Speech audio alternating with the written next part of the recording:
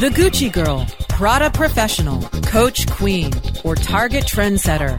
No matter how you describe her, she's the most powerful consumer in the country. Webmasterradio.fm presents Purse Strings. Join Marketing to Women expert Maria Ritan, principal at Top Sales Strategies, as she chats with those in the know so that your business can grow. Now please welcome our host of Purse Strings, Maria Ritan.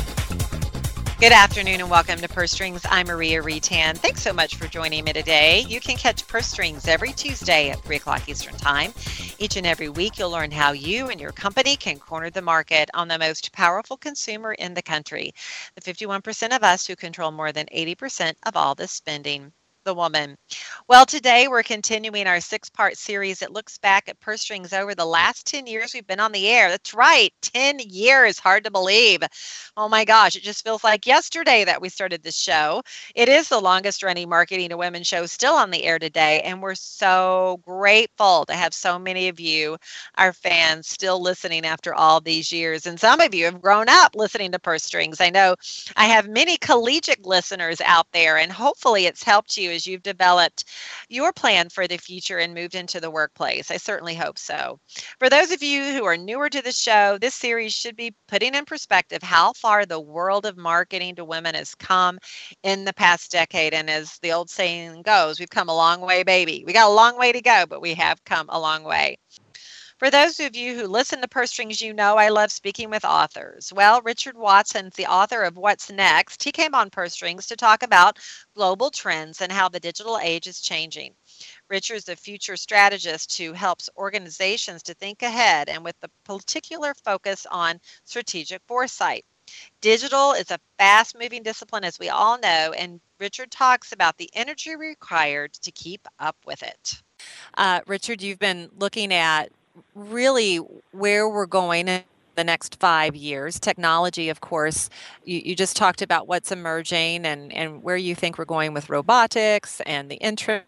And I love how you talk about the internet having short pants right now, which is really true. I think we've just really begun to tap the power of the internet. And I'm curious, and I know through your books you talk about this, what do you think society's ability is to kind of cope with this continual change in technology? Isn't it kind of tapping all of our mental power just to kind of keep up? Hard to say. I mean, the first thing would be that I question whether the level of change is really new. And this is a point well made by a guy called Bob Sickensticker in his book called Future Hype. Now, I think it is new, and it is an era of a really rapid change, but we do need to sort of dig into that a little bit. If it is true that we're living through an era of almost unprecedented change, then I would suggest we look at another book, which is Alvin Toffler's Future Shock, which came out around 1972. And he essentially was saying that one of the results of very rapid technological change was sort of mental conditions and anxiety. And funnily enough, if you look at some of the numbers and some of the prescriptions that are being sort of sent out at the moment, that there does seem to be an issue emerging with mental health, and this might be related to this. Also, I know you had alluded to this earlier, that the ability just to interact face-to-face or even over the phone may be dying out. And you even mentioned the email, even though it's not saturated yet, it is slowly dying. Do you see the use of phone, the use of email, even face-to-face conversation truly ever going away? Well, that sort of digs into a very interesting question, is whether human nature can change. And a lot of people assume it's fixed, but I think there is the possibility that human nature is actually fluid. I mean, it's been fixed for so long because the external environment's been relatively stable and fixed, but if the external environment is changing rapidly, then our minds might change as well. And generationally, you certainly see this, but again, I think you have to think over the longer term and think in cycles. I mean, we've been through a phase of collecting hundreds, if not thousands, of friends and then sort of feeling rather disappointed and getting rid of them again and unfriending people. So these things tend to come in waves, and I think the more or the faster and more digital and more virtual the future gets, the more interest there'll be in slowing things down, physical contact, and so on and so forth. Do you think there's just some tenements to society that need to stay in place in order for us to be a fruitful and progressive and humane society, though, that no matter what changes around us, there's just some certain things that cannot change, or we're going to be in a world of trouble? I don't know. I would hope so. And I think shared values would appear to me to be quite important, but it's extremely hard to say, quite frankly. Mm-hmm. As you look into your crystal ball, and I know I'm asking you to look quite a bit in the future, up to, say 5 to 10 years from now, what do you think the world is going to look like? You've alluded to it a little bit, but I'm curious, do you have it kind of crystallized in your mind as where you think we're going to be going? Well, I can't really give you a singular future because I don't actually believe in them. I think the only thing you can say with any degree of certainty about the future is that it's uncertain, and therefore there must be a number of alternatives, a number of ways that the future could unfold. I can give you 4 if you like. There's a sort of scenario which I call Mooreism, which is kind of what we're familiar with. It's globalization, free markets, individualism, consumerism, and probably more than a pinch of narcissism as well. And I think that's where we were prior to about 2008, and some regions still are sort of a bit like that. There's a scenario which is a sort of polar opposite of that, which is called enoughism, and it's much more local, slightly regulated, very sustainable green, a little bit more balanced. And if Mooreism is driven by greed, then enoughism is essentially driven by altruism. There's a scenario called Smart Planet, which is where we essentially believe in the power of science and technology to solve any problems coming our way. So, we will solve climate change, peak oil, etc., with smart ideas. So this is the sort of the classic Silicon Valley future. It's very fast, virtual, digital, and I suppose driven fundamentally by our imagination, our ingenuity. And then we've got a 4th scenario, a 4th possibility, a 4th future, if you like, which I've called Personal Fortress, which is really around collapse, actually. It's hugely protectionist, hugely regulated, and I suppose the fundamental driver of that world is either fear or anxiety, and that's obviously the one we don't particularly want to embrace. But yeah, picking sort of one future is extraordinarily difficult, beyond saying it will be different and it will be uncertain. I mean, I suppose a lot of people would say that it's going to be very fast, sort of silver-coloured and use a lot of batteries, and I think that's quite possible, but again, that's merely one scenario. Right. It could be an amalgamation of all of those 4 as well. The fear part is a bit also, concerning. We're slightly falling into the trap here of assuming that everyone experiences the future in the same way. I mean, I don't think we even experience the present in the same way, and we interpret the past in different ways. So the future will be entirely different, I suspect, for different people according to how old they are, what they do for a living, where they live, how much money they've got, and so on and so forth. Although one would expect there are some sort of commonalities there as well. Mm-hmm. Exactly. Well, Richard, our time, unfortunately, has come to an end, but I do want to direct people to learn more about you and all the great work that you're doing in the future, not just in the future, but now, about the future. Nowandnext.com. Is that the best place for people to go? That's the best place to start, absolutely. Fabulous. Richard, thank you so much for making yourself available to us today on this very special show. Purse Strings will be right back after a word from our advertisers.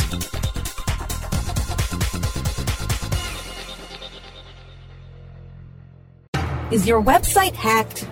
Is your website displaying error messages or loading slowly? Even if there are no signs of malicious activity, your site may still be compromised. Websites, like cars, require regular maintenance to perform at their best and not leave you stranded. At Fjorge, our website maintenance experts can help you assess which one of our maintenance plans will best support your needs. Visit fjorgedigital.com or call 612-877-3840 and get the support and protection your website and business deserve. That's FJORGE digital.com. Book lovers and hundreds of compelling contemporary authors are heading to Miami for the 34th annual Miami Book Fair, Friday, November 17th through Sunday, November 19th. See in person amazing authors, including Vice President Joe Biden, Senator Al Franken, Russell Banks, Michael Eric Dyson, Armistead Maupin, Angela J. Davis, Scott Turow, Walter Isaacson, and many more.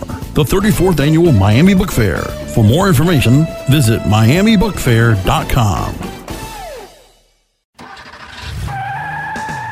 Are you looking for the best in WordPress speed, security, and scalability? WP Engine is a digital experience platform for WordPress, powering digital experiences for large brands around the world. With easy-to-use site management tools and powerful do-it-your-way development features, WP Engine gives you the flexibility to build it your way. Improve your SEO and conversion rates with a faster site on WP Engine. Learn more on WPEngine.com. Purse Strings is back with the inside track on today's women. Once again, here's Maria Retan. I talked the next big digital thing with Robin Raskin, president and founder, Living in Digital Times. She discusses the evolution of digital interaction with parents and their kids and the critical touch points in our everyday lives. I mean, what you said in 1980, fast forward to 2013, and women are the most connected, surely the most connected of all people right now. We know mobile, we can't go anywhere without our phones, and women are using mobile in ways that, a few years ago were never heard of. Facebook is everywhere. We know how huge that is. Twitter's exploded. And even their kids. I mean, our kids are connected to technology. It's an extension of ourselves. So are you finding now, now that we've kind of come 30 years into the future, that there are really incredibly relevant tools or apps that maybe are kind of above the rest of all the other things that we find ourselves connected to today? Yeah, well, I think it's sort of like learned behaviors, So if you think about, you used to want to look something up, you went to a printed encyclopedia. Now you go to Google. But you're learning new behaviors, and oftentimes I do learn them from my own kids. I say, I really like that dress. Well, take a picture of it, Mom, and then we'll go home and see if we can find it, Or I wish it had this instead. Learning to store things in my Pinterest to take a look at, so when I have ideas to redo a room. So making part of it is changing your behavior. And it's like, why didn't I think of this sooner? We live in Manhattan, park the car on the street, never remember where we parked it. I have a Find My Car app now that geolocates when I park it and tells me, where the car is parked. It's like a life changer, but you don't know that aha moment until you think about it. Your kids can't come home for the holidays. We put a laptop at the table at their place setting and just Skype them in, So my parents are getting older, and so I watch a lot of what they do remotely. I take care of their Netflix, for example, by keeping their list fresh. And, a lot of their troubleshooting on their computers. So this thing that really was the tipping point was when computers moved from speeds and feeds and how fast to the style and utility and the cloud, storing information up in the internet where you can control things remotely. And, you're looking at things that give women peace of mind, like your cell phone can monitor your home. It can unlock your door or lock your door now, with the right hardware. So we're moving to this world, we call it the Internet of Things world. Want to dim your lights for mood lighting, want to control your home alarm system, want to know where your kids are and have your own private network. These are all possible. There's a great app called Life 360 that will geolocate just your family. And not that you're spying on them, but you want to know they got to where they're going. And so it's a great tool. It's not without its downsides, though, right? Everything has its downsides, but I think in this case the upsides are so much more significant. And I know there's so many things that I use today that I can't imagine not having had in my life before I became aware of it. But at the same time, I feel a little bit overwhelmed. And I'm curious, are you finding that women are experiencing kind of that tech overload, and that maybe they'll try a technology, and if it's not working great for them, they'll just drop it because they don't need another tool or another app in their repertoire? Yeah, there comes a point of, I guess it's diminishing returns. And, we're getting there. I mean, you just saw the iPhone announcements this week, and everybody sort of shrugged their shoulders and said, yeah, it's better, but I'm not rushing out to go get a better camera because what you post on Facebook can only have so many megapixels in the picture to begin with, so who cares? So you're seeing, a bit of that, and I think especially in the United States, the growth is mature now. These systems are mature, and you don't rush out to buy the latest and greatest as fast because there's what I call the learning curve. It's at least a weekend to install and then probably 3 weeks to get comfortable with whatever it is you bought. Right. And that's a lot of time for people who do other things in their lives. It's so there is an overload, but you do have your basic toolkits, and they will continue to improve. And we used to see every 2 years you should get a new piece of hardware. I think it's about every year now that you want the next phone. If you really want to stay current on the feature set. And the feature set does get better and better, and that's what's probably the most amazing thing now. You don't have an old Xbox. I know I've got to get the new one because it does so much more now than my last one did. But it lasted me 3 years, 4 years, and that was pretty good. So I think you have to look at each piece, but I think what you're going to see this year for women in particular are home automation devices, which are, keys and locks.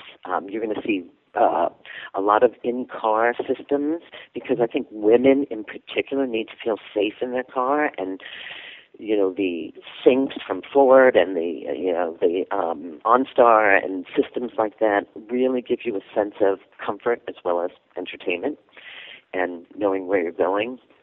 I think women have always had a problem with their entertainment part of their life. I call it the man cave. The guy always wants this hung up television set with speakers all around, and women are looking for design, and you're going to see a lot of wireless things coming. Having no wires, we laugh. We say we're wireless, but really you've got plugs everywhere, and so you're going to see a lot of new products really talking to women about design and functionality, and really trying to hone in on making their lives simpler. They're not getting it perfect yet, but they're really, really trying hard. Purse Strings will be right back after a word from our advertisers.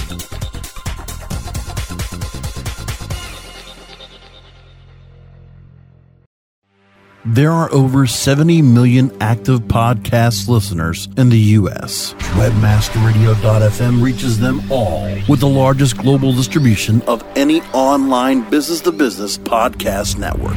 Through iHeartRadio, iTunes, Stitcher, we can target and place your message in front of those active listeners immediately. Now, your message can be delivered with less commitment and investment on over 20 hours of weekly original content, hosted by the most respected names in digital marketing. Email sales@webmasterradio.fm today and get your message delivered now. Do you look at the task of ranking your site at the top of the search engines like you would climbing the top of Mount Everest? It doesn't have to be. TopSEOs.com knows how hard that climb can be, and they can make top ranking a reality. Top SEOs sends you to only the right search vendors and agencies that they know will work for you. Since 2002, TopSEOs.com has reviewed and researched the best search engine marketing agencies and solutions providers. Don't risk the cost of falling off the proverbial peak of search rankings. Let Top SEOs give you peace of mind. TopSEOs.com, the independent authority on search vendors. Purse Strings is back with the inside track on today's women. Once again, here's Maria Retan. One of my all-time favorite interviews was with Andrea Phillips. She's an award-winning transmedia writer, game designer, and author. She's worked on projects such as the iOS fitness game Zombies Run and The Walk, and Master's Path for HBO's Game of Thrones, human rights game American 2014, and the independent commercial ARG Perplexed City. But I spoke with her about her more traditional written work, such as her serial, The Daring Adventures of Captain Lucy Smokeheart, and The McKinnon Accountant, a short story that unfolds in your email inbox. We talked about her debut novel, Revision, and how prolific her writing truly. It's funny, actually. I started writing the book originally to explain to myself on my blog what I was doing, to try and take the things that I knew from instinct into intent so I could consciously use those tools. And it turns out other people could use those tools also. Mm-hmm. Right. So it's somewhat intuitive, to your point, I think. And you talk about your blog. Now, your blog is on your website. Do you want to tell people a little bit about that website? my website is Deus Ex Machinatio, which is a pun in Latin, but you get to the same place if you just go to AndreaPhillips.com. So I recommend you do that one instead. And also, there's a little bit of a naughty word in the middle of my main URL, Deus Ex. So some sites, some workplaces block my website. But I am here to say you can get to the site because I have. So I just wanted to make sure you explained all of that, because you can also get the book there too. You can download a chapter of the book from that website. So you all can sample it a little bit, get a taste of it. I came up with just a little something story for him to do that. So I came up with just a little something story to try it out. And the thing that I found was that the method of storytelling elevated it into being something a lot more powerful and moving than it would have been otherwise. Mm-hmm. So when I just wrote it out on paper, it was really not anything special.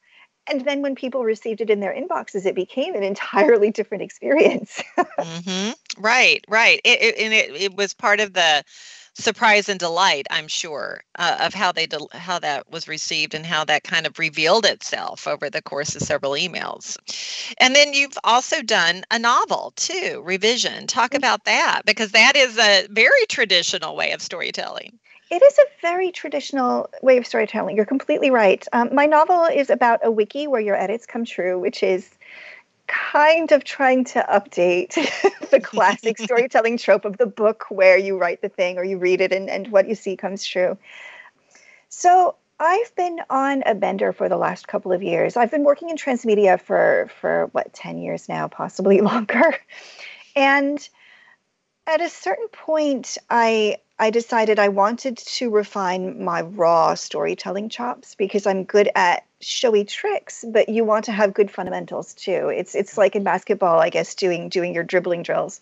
At a certain point, you really have to be good at the basic building blocks of storytelling. So I really wanted to focus for a while on basic core storytelling and maybe build a little bit of a credibility and a little bit of an audience that way that I can bring back into my transmedia work going forward.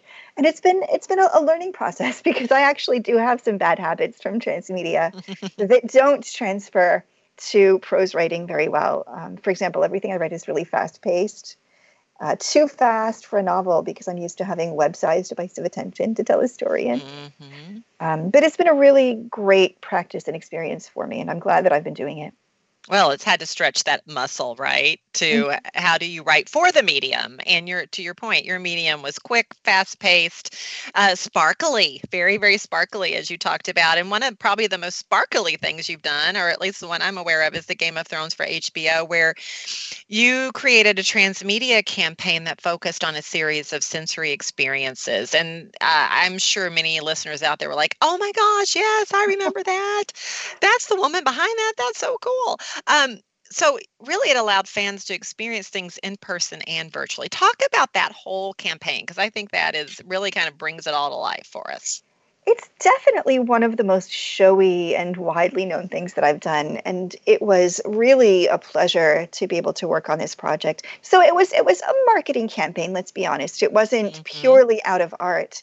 And if you can go back, rewind your memory to before Game of Thrones first debuted, HBO was concerned that fans of the books wouldn't like the series. So it was our job as marketers to convince fans that HBO understood the property and they were going to get it right. So what we did was create this series of sensory experiences, like you say, where there was this sort of influencer gift we had sent out, which were scent chests, where you could mix together 3 sort of little bottles of aromatherapy oils to get the feeling of a place, the smell of a particular place.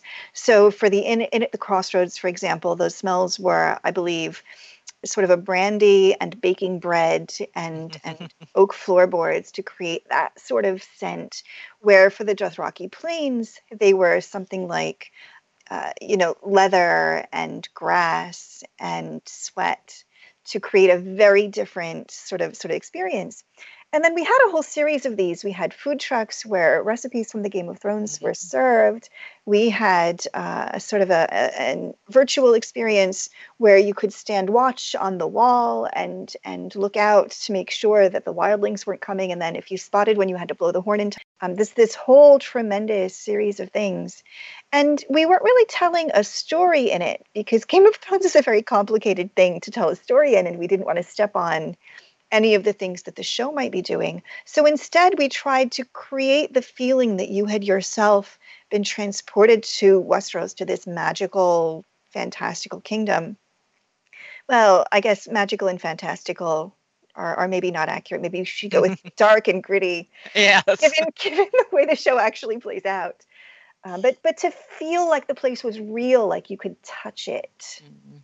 Smell it. Really, it was a surround sound. It's like what I like to call it, almost like a surround sound experience. That is one of the coolest things I think I've ever heard of. And as a PR person, as a marketer, I'm like, oh, brilliant stroke. I just love that because people can engage in so many ways. And truly today it is about engagement, right? People are looking for experiences. They're looking to have a strong brand connection to brands that they love, and Games of Thrones definitely is a brand. So I often think one of the reasons that we like stories as a pastime, as a leisure activity, is because they give us a safe space to experience things and to feel emotions that we don't have any room for in our everyday life. It's just a human thing to want to do that. Absolutely. I'm going to squeeze one more question in before we go to break. I know last month, along with many places you attended, you spoke at WorldCom 2016 in Kansas City. You addressed rooms full of people on topics like driverless cars, the impact of tech on society, the differences between a futurist and a sci-fi author, among many other things. Clearly, you're able to talk about and address many, many, many different topics. But I think one of the things that I find so interesting is that so much of what you do is set in the quote unquote future, but some of that, there's not a lot of data sometimes and research and the like to support what the future might hold. So how do you work with that? How do you work in a futuristic setting? Is it purely creative, or do you spend a lot of time talking to people about the future? Talk a little bit about that process.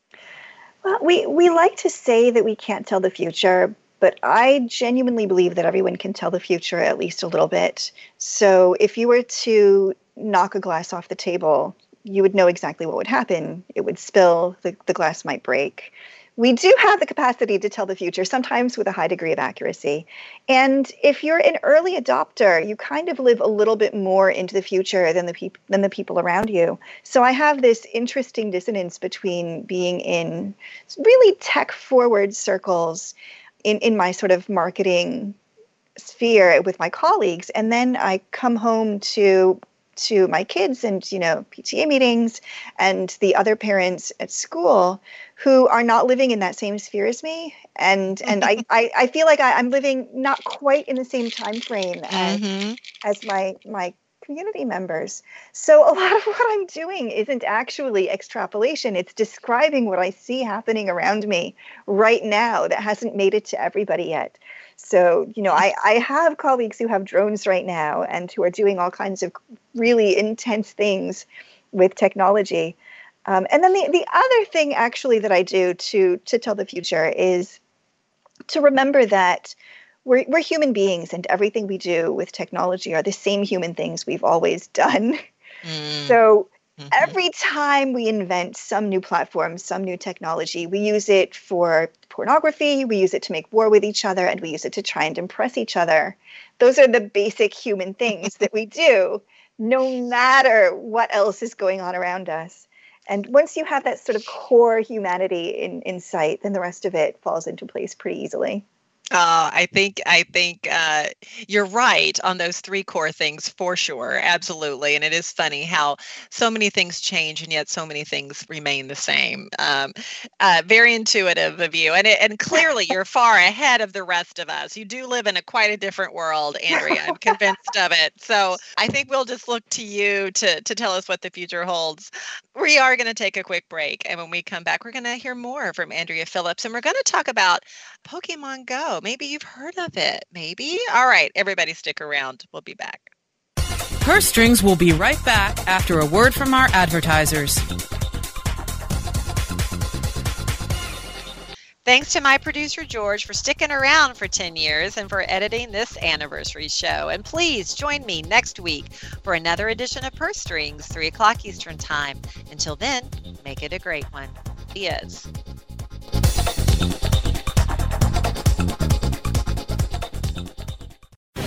The opinions expressed on this program are those of the guests and hosts and do not necessarily reflect those of WebmasterRadio.fm's management or sponsors. Any rebroadcast or redistribution without authorized consent of WebmasterRadio.fm is prohibited.